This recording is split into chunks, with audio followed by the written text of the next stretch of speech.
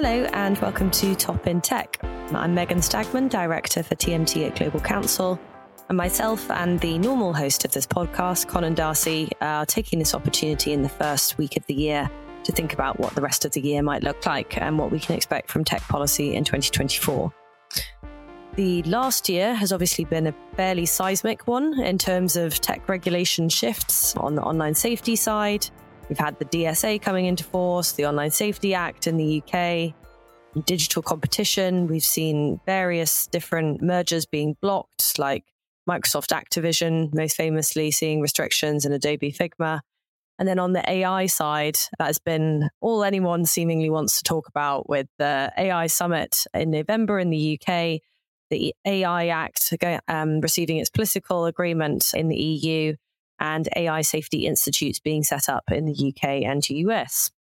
So given all of this has been going on, I think it's very easy for us to just look backwards at what's happened and what is still happening. But a big part of what we are asked to do for our clients at GC is to look forward and preempt what is going to happen next. So in that vein, wanted to use this podcast to get Colin's views on the top 5 tech trends that we have identified as being worth watching for 2024. One of them being election, mis and disinformation. This is going to be the year of elections, and it will be interesting to see what that means for the tech sector. The US-China relationship being the second. The third being examples of multilateralism in tech governance, namely around digital tax. The fourth being whether there are any specific new technologies that Colin thinks we should be watching out for. And finally, whether there has been a change in public affairs strategy and communications from tech companies in terms of how they are dealing with policymakers around the globe. So to start with the first one, this is going to be a year of elections. Obviously, there are a number of questions about the extent to which the outcome of the elections change the trajectory of tech policy. So, for example, what a Trump administration might mean for the US-China decoupling that I mentioned, and we'll come on to later. But similarly, for example, in the UK, what a Labour government might mean for the gig economy. But I think it's also worth thinking about what the process of the elections themselves will uncover about certain elements of tech regulation.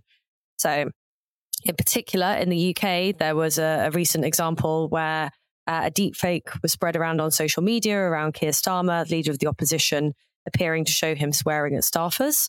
And so I guess my first question is, how much do you think that example and any others has permeated into the political consciousness? Do you think this is something that policymakers are worried about?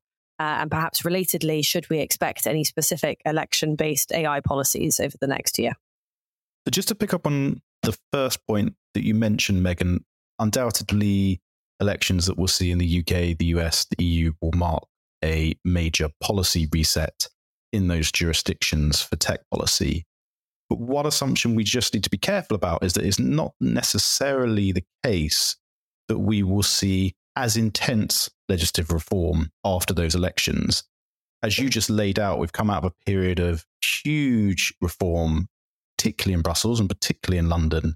We've seen major legislative reforms from anything from AI to content moderation and so on and so forth.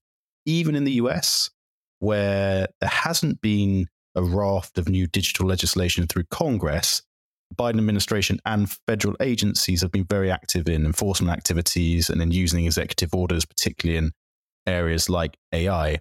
It's not necessarily the case that that will continue. On the EU side, the EU has taken on powers on the Digital Services Act and Digital Markets Act as a regulator of the largest companies in the world, and that will take a lot of resource and that will take a lot of capacity away from their ability to keep on legislating at the pace that they are.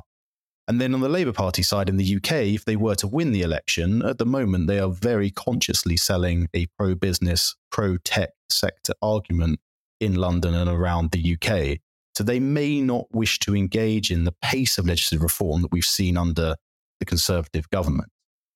But then to move on to your second point, so what do we think might happen in the elections, and has it permeated what people in the political class are thinking about? I think the answer is probably yes. In the UK, you mentioned the Keir Starmer deepfake, but we've also seen similar incidents with high-profile figures like Sadiq Khan, who is the mayor of London. In the EU, we've had the Code of Practice for Disinformation for some time now, and you've got Vice President Jourová has been pretty public about potential implications for AI in this context. And on the US, both sides are very alert, both Republicans and the Democrats, to the role of AI more broadly within the scope of disinformation in elections. Democrats most obviously after what happened in 2016, but also the Republicans, due to complaints around deplatforming conservatives like Donald Trump, are hypersensitive to the idea that platforms and AI companies are biased in a liberal direction. So they'll be hot on any perception of that playing through during the elections. The question we should consider, though, is the extent to which what people expect to happen, which is that generative AI could cause a flood of misinformation that is more authentic than what we've seen before, but crucially at scale throughout the election. Now, it's not clear at the moment that that will necessarily happen. And I know we've both spoken to online safety regulators over the past 6 months about their views on this. And they would say that, yes, they understand that this could happen, but they have yet to see the evidence of it emerging yet. And we'll have to see how that pans out through election years, because it could obviously change. But there's a question of whether it remains like what we have seen already, which is the odd deep fake about a public figure, but actually not a tsunami of new content online. And to just cap off, in terms of the idea of whether there'll be new regulation, I think it's pretty unlikely. The UK and the EU have both legislated on online safety recently. The EU is obviously concluding its legislation around AI. There are certain provisions which we can come on to talk to that are relevant in this regard. But in terms of whether anyone in Brussels has the time, energy to get things through before the elections, not really. Likewise, in the UK, there isn't really time for new legislation in this regard. Then in Washington, the partisan divide, where both sides see a problem with platforms and both sides see a potential problem with AI content during the elections, they see it for very different reasons, which is why you're unlikely to see much coming out of DC. Great. And I think the fact that technically asked the question around AI, but so inevitably platforms kind of get brought into that, perhaps leads to my second question, which is what happens around this election year in terms of social media. Speaking to stakeholders like, for example, the Electoral Commission, they said, yes, AI is something we need to keep an eye on, but our focus is still social media. So my question is, given that we have all of these new pieces of legislation that you mentioned, we have the DSA in Europe, we have the Online Safety Act in the UK, how far do you think those go in terms of actually changing things for social media companies, but also addressing the concerns that the public have around electoral misinformation? Well, the first point to make here is that it is the point that you had by omission of the US in your opening question there, which is the fact that there is no legislation in the US in this regard. So those elections, which are ultimately the most important for setting the tone for the reputations of the companies we're talking about, given it is the most powerful country in the world and the largest election in the Western world, they are going to take place, those elections, as they did in 2020, i.e.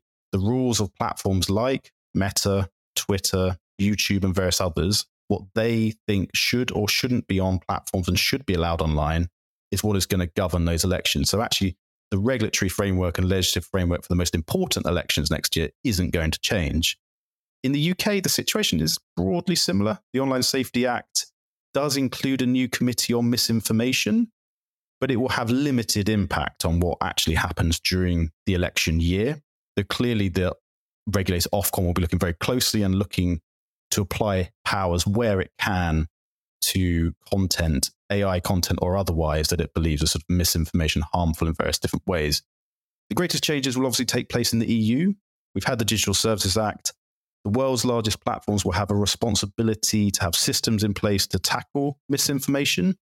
And we saw in late December enforcement actions by the European Commission, by Commissioner Thierry Breton against X, which is obviously formerly Twitter. And it was on these, one of the many charges that were leveled against X was around disinformation and failing in their duties with regards to that.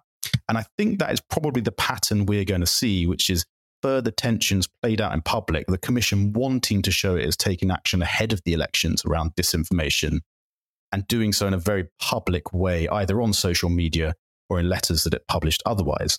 The interesting question which follows is how will platforms respond to this? X and its owner, Elon Musk, is probably a bit of an outlier in overtly challenging the legitimacy of the DSA framework. I suspect other companies will be more cautious, a little bit more low level in their response. There's a question, though, of whether they will actually look to go further in the other direction in terms of removing lots of content, more than they might have done otherwise, in order to avoid falling foul of these new rules. I think then you'll probably see criticism in the other direction, that they have over-moderated, they've taken too much content down in a way that isn't reasonable.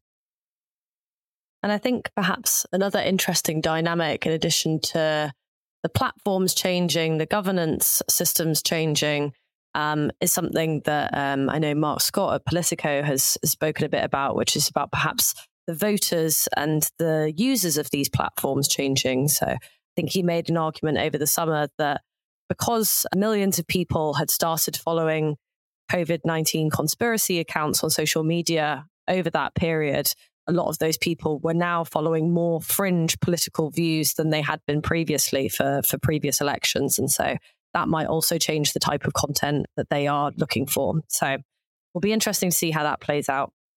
In addition, kind of moving on from the elections point, then onto our second key thing to watch for 2024. We've already alluded to the fact that tech companies can often get sucked into the mess of international supply chains, export controls, whether there can be any international agreement on mutual safety objectives. And I think the kind of question that comes out of that is what happens in particular on the US-China decoupling point. This obviously isn't new. It's something that we've been looking at and tracking for years already. But in the context of a new election, perhaps there is a question of, would a Republican victory see a change in approach, and whether tech companies should be anticipating anything new for the year to come? So clearly the election is going to be a major point of discontinuity in tech policy. And we've talked a little bit already, Megan, about how content moderation is an example of that. President Trump, or former President Trump, has been highly critical of the roles of platforms in deplatforming conservative figures as he sees it, most notably himself. And his approach to that has been echoed widely across Republican circles. And we've actually seen legislation at the state level to try and prevent this from happening. So that, for example, could be one agenda that could gain greater prominence under a Republican presidency in the way that it hasn't been able to do under President Biden. I'd also be interested to think about AI policy. We've also already talked about the way in which Republicans are concerned about AI policy and so-called bias in a liberal direction with regards to generative AI. That may play out as well, and it may affect the way in which the executive orders we've seen recently from the US and the Biden administration with regards to AI, whether they will be picked up with enthusiasm by a Republican presidency, I'd be quite skeptical about. Likewise, and I think we're going to go on to talk about digital taxation, Republicans in Congress are very opposed to the agreement and OECD, or maybe not all of them, but several prominent figures are. And again, given the track record of Donald Trump himself, whether he would want to pursue a multilateral agreement on digital taxation, which affects large American companies, is really open to question should he take power after the next election. But to your point, China and Chinese tech is actually the opposite. It's probably an area where we will see a large degree of continuity. And we saw a large degree of continuity between the Trump presidency and the Biden presidency. Under Trump, the tone towards Chinese tech companies like Huawei was pretty aggressive, targeted individual companies, and did it so in a really public manner. Now, Biden didn't continue that tone or those tactics necessarily, but the broad thrust of targeting Chinese tech continued. He did it and has done it in a slightly more systematic manner, looking to starve the Chinese tech sector of access to advanced technologies, and most notably semiconductors. But the broad point remains that there is a real rich stream of continuity between what Trump did and what Biden did. Now, we can expect that to continue. Indeed, I think during the elections, we can actually expect both parties to tout the anti-China positioning. And we can imagine that there will be a continuation in the desire to starve off Chinese competitors from US, particularly in the area of AI, where the US is broadly perceived to have a bit of a lead, but perhaps only by a few years, that it wants to maintain that lead. So So you would expect under both a Biden or a Trump presidency that they would look at the way in which current export controls and restrictions they have to potentially be tightened. You could look at the role of, say, US hyperscaler cloud service providers and whether there should be further restrictions on them working with Chinese companies, for example. But broadly speaking, while we expect much discontinuity under a Republican presidency for tech policy, that one area we expect to remain broadly consistent. If we've spoken about fragmentation, perhaps that leads us neatly onto the opposite for our third key thing to watch for 2024, which is multilateralism. And we've talked a bit about the fact that digital tax is one example that is particularly notable here. I think you've done a separate podcast episode already, Conan, looking at digital tax in a bit more of a deep dive. But it seems that there is rather scope for important decisions to be made over the course of this year as well. So looking forward rather than backward, perhaps, with the deadline of June, I think is the deadline for securing sufficient signatories to make this OECD proposal a reality. Do we think that is going to be met? What's at stake if that doesn't go through? And what are the implications if that fails? Will we see more fragmentation and more national approaches to digital taxation instead? So it's interesting that you're going straight in with digital taxation. I think most people who've been covering tech policy, and probably on a lot of this podcasts over the last year, when we talk about multilateralism, we're often focusing on AI. And we've seen, most obviously with the UK's AI Safety Summit in November, real attempts at multilateralism over the past 12 months. And we can, just to pause on that moment before I go on to the digital tax, we can expect that to continue. You will have the work plan for the G7 Hiroshima process. You are going to see, I think, a virtual AI Safety Summit in South Korea sometime before the summer, and then a second full-on summit in France, I believe, towards the end of this year. So it is going to continue. However, going back to what we were talking about before, when you think about the AI Act in Brussels looking to be completed in the coming weeks and months, and the implementation of that happening without comparable legislative measures in the US or other major policy centers, I think it's clear that global AI regulation is unlikely to converge in 2024 in the way that some people had hoped it would be. The opposite to that has been, as you say, digital taxation. It has been the one success story of tech multilateralism. Tech multilateralism has failed in privacy and data transfers. It's failed in content moderation. It's failed in digital competition. But on digital taxation, we have had an agreement at the OECD. The initial agreement was in 2021, which set out this two-pillar solution. As you said, Megan, if people were interested in the details of this, did a podcast with our colleague Russell Lamb a few weeks ago. So listen into that to understand the nuts and bolts on it. But broadly speaking, there's a framework agreement in 2021, which has been built up through lower level, more detailed agreements since. So most recently, we had a multilateral convention on redistribution of taxing rights in October 2023.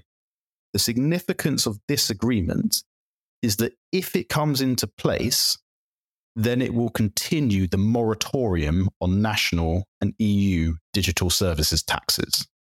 So countries who are part of this OECD process will not be able to introduce digital services taxes in their jurisdictions, new ones in their jurisdictions, while this process is ongoing. However, to the point that you just made, if the deadline is missed to get a sufficient number of signatories, and the role of the US is very important in meeting that threshold, if that deadline is missed in June this year, then that moratorium falls and we could see a raft of new digital services taxes across the globe, even an EU-wide digital services tax. The problem we face then is that if the multilateral agreement breaks down and you get a whole raft of national taxation processes, two things come up. Firstly, if you're an international tech company, you're having to deal with different regimes across the globe. Some will be consistent, but some won't. So you're going to have to deal with a whole range of different measures that are potentially going to be conflicting. The second is that the US will almost inevitably begin to threaten retaliatory trade tariffs against countries, which could end up in the actual opposite of this whole digital taxation story being a triumph for multilateralism, turning into a sober story of how tech multilateralism may not be possible in this day and age. Well, a cheery little note there from Conan. Perhaps moving on to the fourth one, I think in previous years, we've always had almost a defining technology of each year. I think in 2022, everyone was talking about the metaverse, and that sort of led to policy initiatives like the Virtual Worlds initiatives in the EU. In 2023, I don't think anyone could dispute that that was generative AI, and everyone sort of questioned what policy and regulation and governance needed to change in order to accommodate that. So basically, my question is, should we be watching for specific technologies of 2024? What is the technology of 2024 going to be? And is the policymaker attention that comes from that going to be coming from a place of restriction or building up innovation for competitiveness, or maybe a little bit of both? The first thing I'd say is that it's extremely hard to predict what will be the buzz technology of this year, because it's ultimately almost always determined by what companies and the tech sector themselves do. So if you were to have asked me this question at the start of 2021, there is absolutely no way we would have said the metaverse. It wasn't really on the radar, but Facebook's rebrand to become Meta and to really invest heavily in the so-called metaverse really put it on the agenda. Likewise, we've had this conversation at the start of 2022. Yeah, there was a bit of a buzz around generative AI, particularly in AI circles, but it was impossible to predict just what a transformational moment the launch of ChatGPT would be at the end of that year. And we've obviously seen how that just has dominated the policy and regulatory environment throughout the course of this year. So just to make a very obvious point that the policy world and regulatory world globally on tech policy isn't inward looking. It's actually often very responsive to external events, whether that's around what happens at election time and the implications for the tech sector, or indeed whether a new breakthrough technology which raise new policy and regulatory questions. But if we had to pick one which is increasingly coming into focus, and I think this is probably partly because of two things: the shift to interest in AI policy, but also the shift in trade policy to this concept of economic security and the need to invest in key technologies and make sure you don't have dependencies in other parts of the world. The one technology which is really coming into focus is quantum computing. Now, the technology itself, as far as I understand it and what you can read from industry and from regulatory analysis, the technology is not necessarily there. We saw last month some advances from IBM, for example, but generally speaking, the technology is not mature. So whether we would see a ChatGPT moment this year with quantum computing is probably quite unlikely. However, it is quite clear when you look at the potential of the technology, which would totally transform the potential for compute and would be able to tackle existing problems in a significantly more rapid manner and potentially solve problems that we cannot solve today with current computing technology. It could be utterly transformational. So I think in the way that we should think about this from a policy perspective is that regulation of quantum is not really going to be a big issue this year.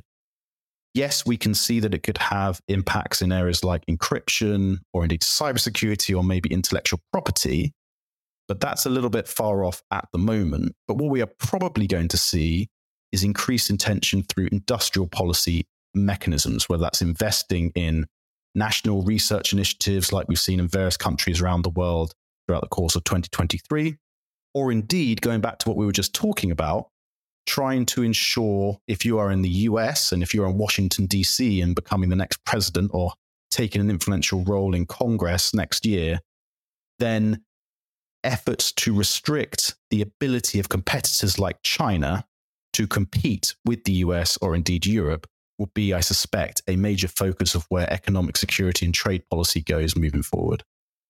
And I think to your point about different countries seeming to ramp up on this, you mentioned the US, but actually I think it's quite interesting that the US is one of the few countries that didn't publish a big strategy last year. I think we saw the UK, Canada, India, Australia, they all announced over the course of 2023 national quantum strategies with, as you point out, slightly varying focuses on whether it was kind of funding for R&D or creating hubs or commercialization. But the US, I don't think, has done as much explicitly in the last couple of years. although they are expected to finalise this year some important standards and then start kind of working with the private sector and cybersecurity agencies to enact those. So, yeah, certainly one to watch, and it'll be interesting to see if there is any scope for international cooperation, because I've read a lot about desire for a global quantum ecosystem, but the security and national competitiveness reasons that you outline will perhaps hinder that. So on to the final one of our 5, which is less about a specific technology or a particular trend, and in fact, kind of how tech companies are dealing with policymakers and a bit of a shift that we are seeing there. There have been a few examples recently that I think make this worth talking about. Signal and WhatsApp in the UK threatened to exit the country entirely if they felt that the encryption debate didn't go their way.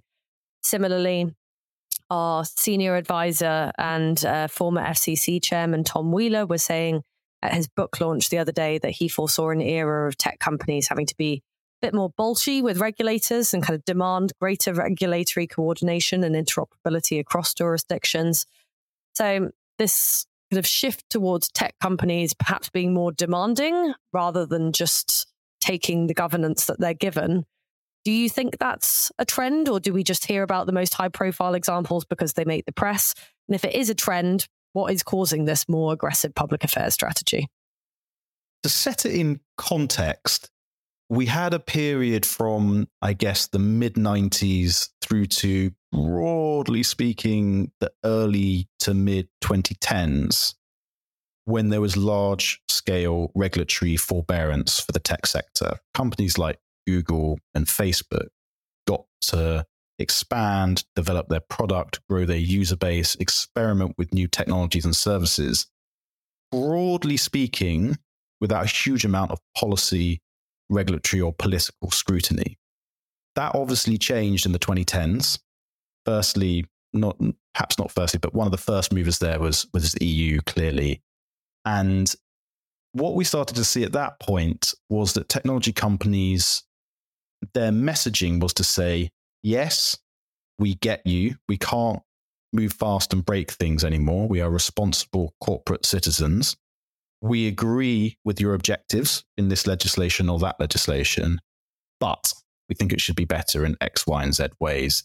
And there's ways that we will work with you to improve how those rules are designed and implemented. I think to your point, Megan, what we have started to see over the last 12 to 18 months is a bit of a shift in tone, where technology companies seem to be more prepared to be aggressive in public with governments and regulators about the decisions that they are taking. And you cited some of those examples earlier. And I think this probably comes down to the fact that when you look at parallels between now and the financial services sector after the crash and the post-crash regulatory reform in the early 2010s, there's many parallels, huge amounts of reform that the industry was seen as a problem that needed to be fixed. A lot of legislative reform that took place over a 5 to 7 year period. But in the case of the financial services sector, it started to fall off. It started to get slower. And regulators and policymakers actually changed their approach and started to look about how actually they can encourage the financial services sector to grow and to invest again more broadly into the real economy. The question is, we're not really seeing that now in the same way with the tech sector. When you look at what the EU may do after the next elections, there's lots of things on the agenda, whether that's the reform of the GDPR, whether that's new rules around helping telecoms companies get money off tech companies to invest. Lots of different threads are out there that we expect the EU institutions to push on. So I think the calculation you are starting to see is that technology companies trying to articulate that there is a cost to regulation in Europe, that if European policymakers take certain decisions, there is a cost. Now, in financial services, that was easier because the people making those arguments were Santander, they were Barclays, they were Deutsche Bank. You don't have that in tech. So the threats sound a little bit more shrill and they sound a little bit more aggressive than what we saw with the financial services sector, but it's a similar attempt to articulate that there are trade-offs in the regulatory choices that are taken. And I guess there is a question about the relative importance, particularly in the UK, about the commercial importance of a market and whether a whether a technology company is willing to launch products in markets which ultimately are relatively small for their revenues in order to adhere to and agree and implement a bunch of rules that are specific just to that one market. And we've seen elements of that in the Online Safety Act, for instance. So I think what we are seeing is more of those calculations and more of those calculations being made explicitly. And I think we will see over the next 5 years more pushback from technology companies towards new rules being created. I would argue that perhaps another dynamic that stems from what you've just outlined is more support for domestic champions within Europe as well. I think because of this perceived vulnerability, for example, I think we've seen it with AI, where France and various other member states have sort of started recognizing if the big AI American giants pulled out, where would that leave us?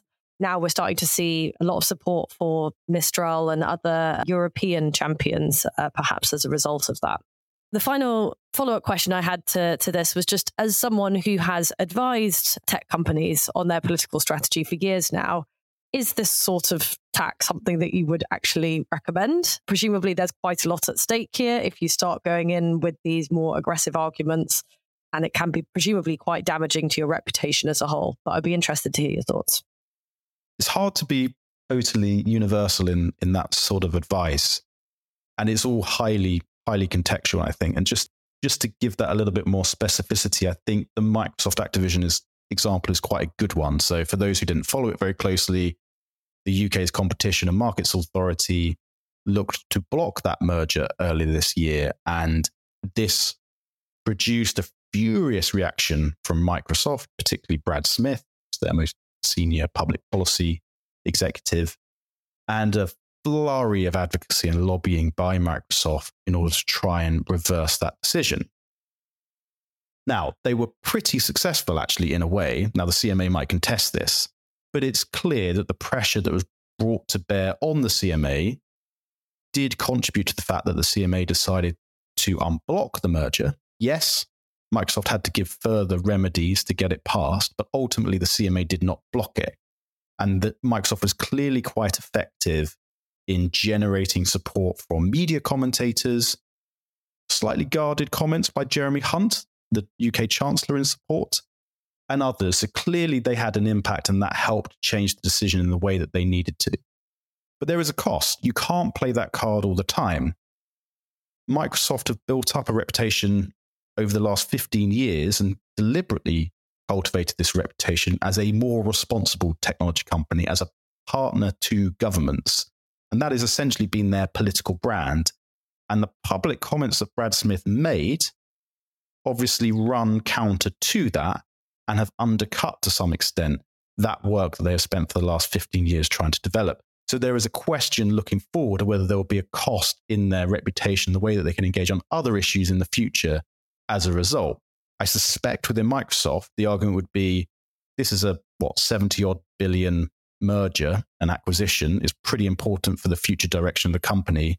If there's going to be an issue where we're going to go nuclear on a regulator, this is the issue. So I suspect that is the calculation that they took. But I think for other companies, it is essentially that trade-off. Is the issue important enough to act in a way which might burn bridges with policymakers you may want to rely on in the future? If it is, then perhaps on a particular issue in the future, there is a case to be made for being more assertive and more aggressive in public. Great. Thank you very much. So I guess to wrap up our 5 tech trends to look out for this coming year: election mis and disinformation, and what happens around the various elections that are happening in 2024. The US-China decoupling is expected to continue irrespective of the outcome of the US election, but what form that takes will be something to keep an eye on. Digital tax, with the June deadline for the OECD process, will it be met? If not, what will national strategies on digital taxation look like? What is going to be the outcome for new technologies like quantum? And finally, are we seeing a shift in how tech companies work with or against, in some cases, policymakers?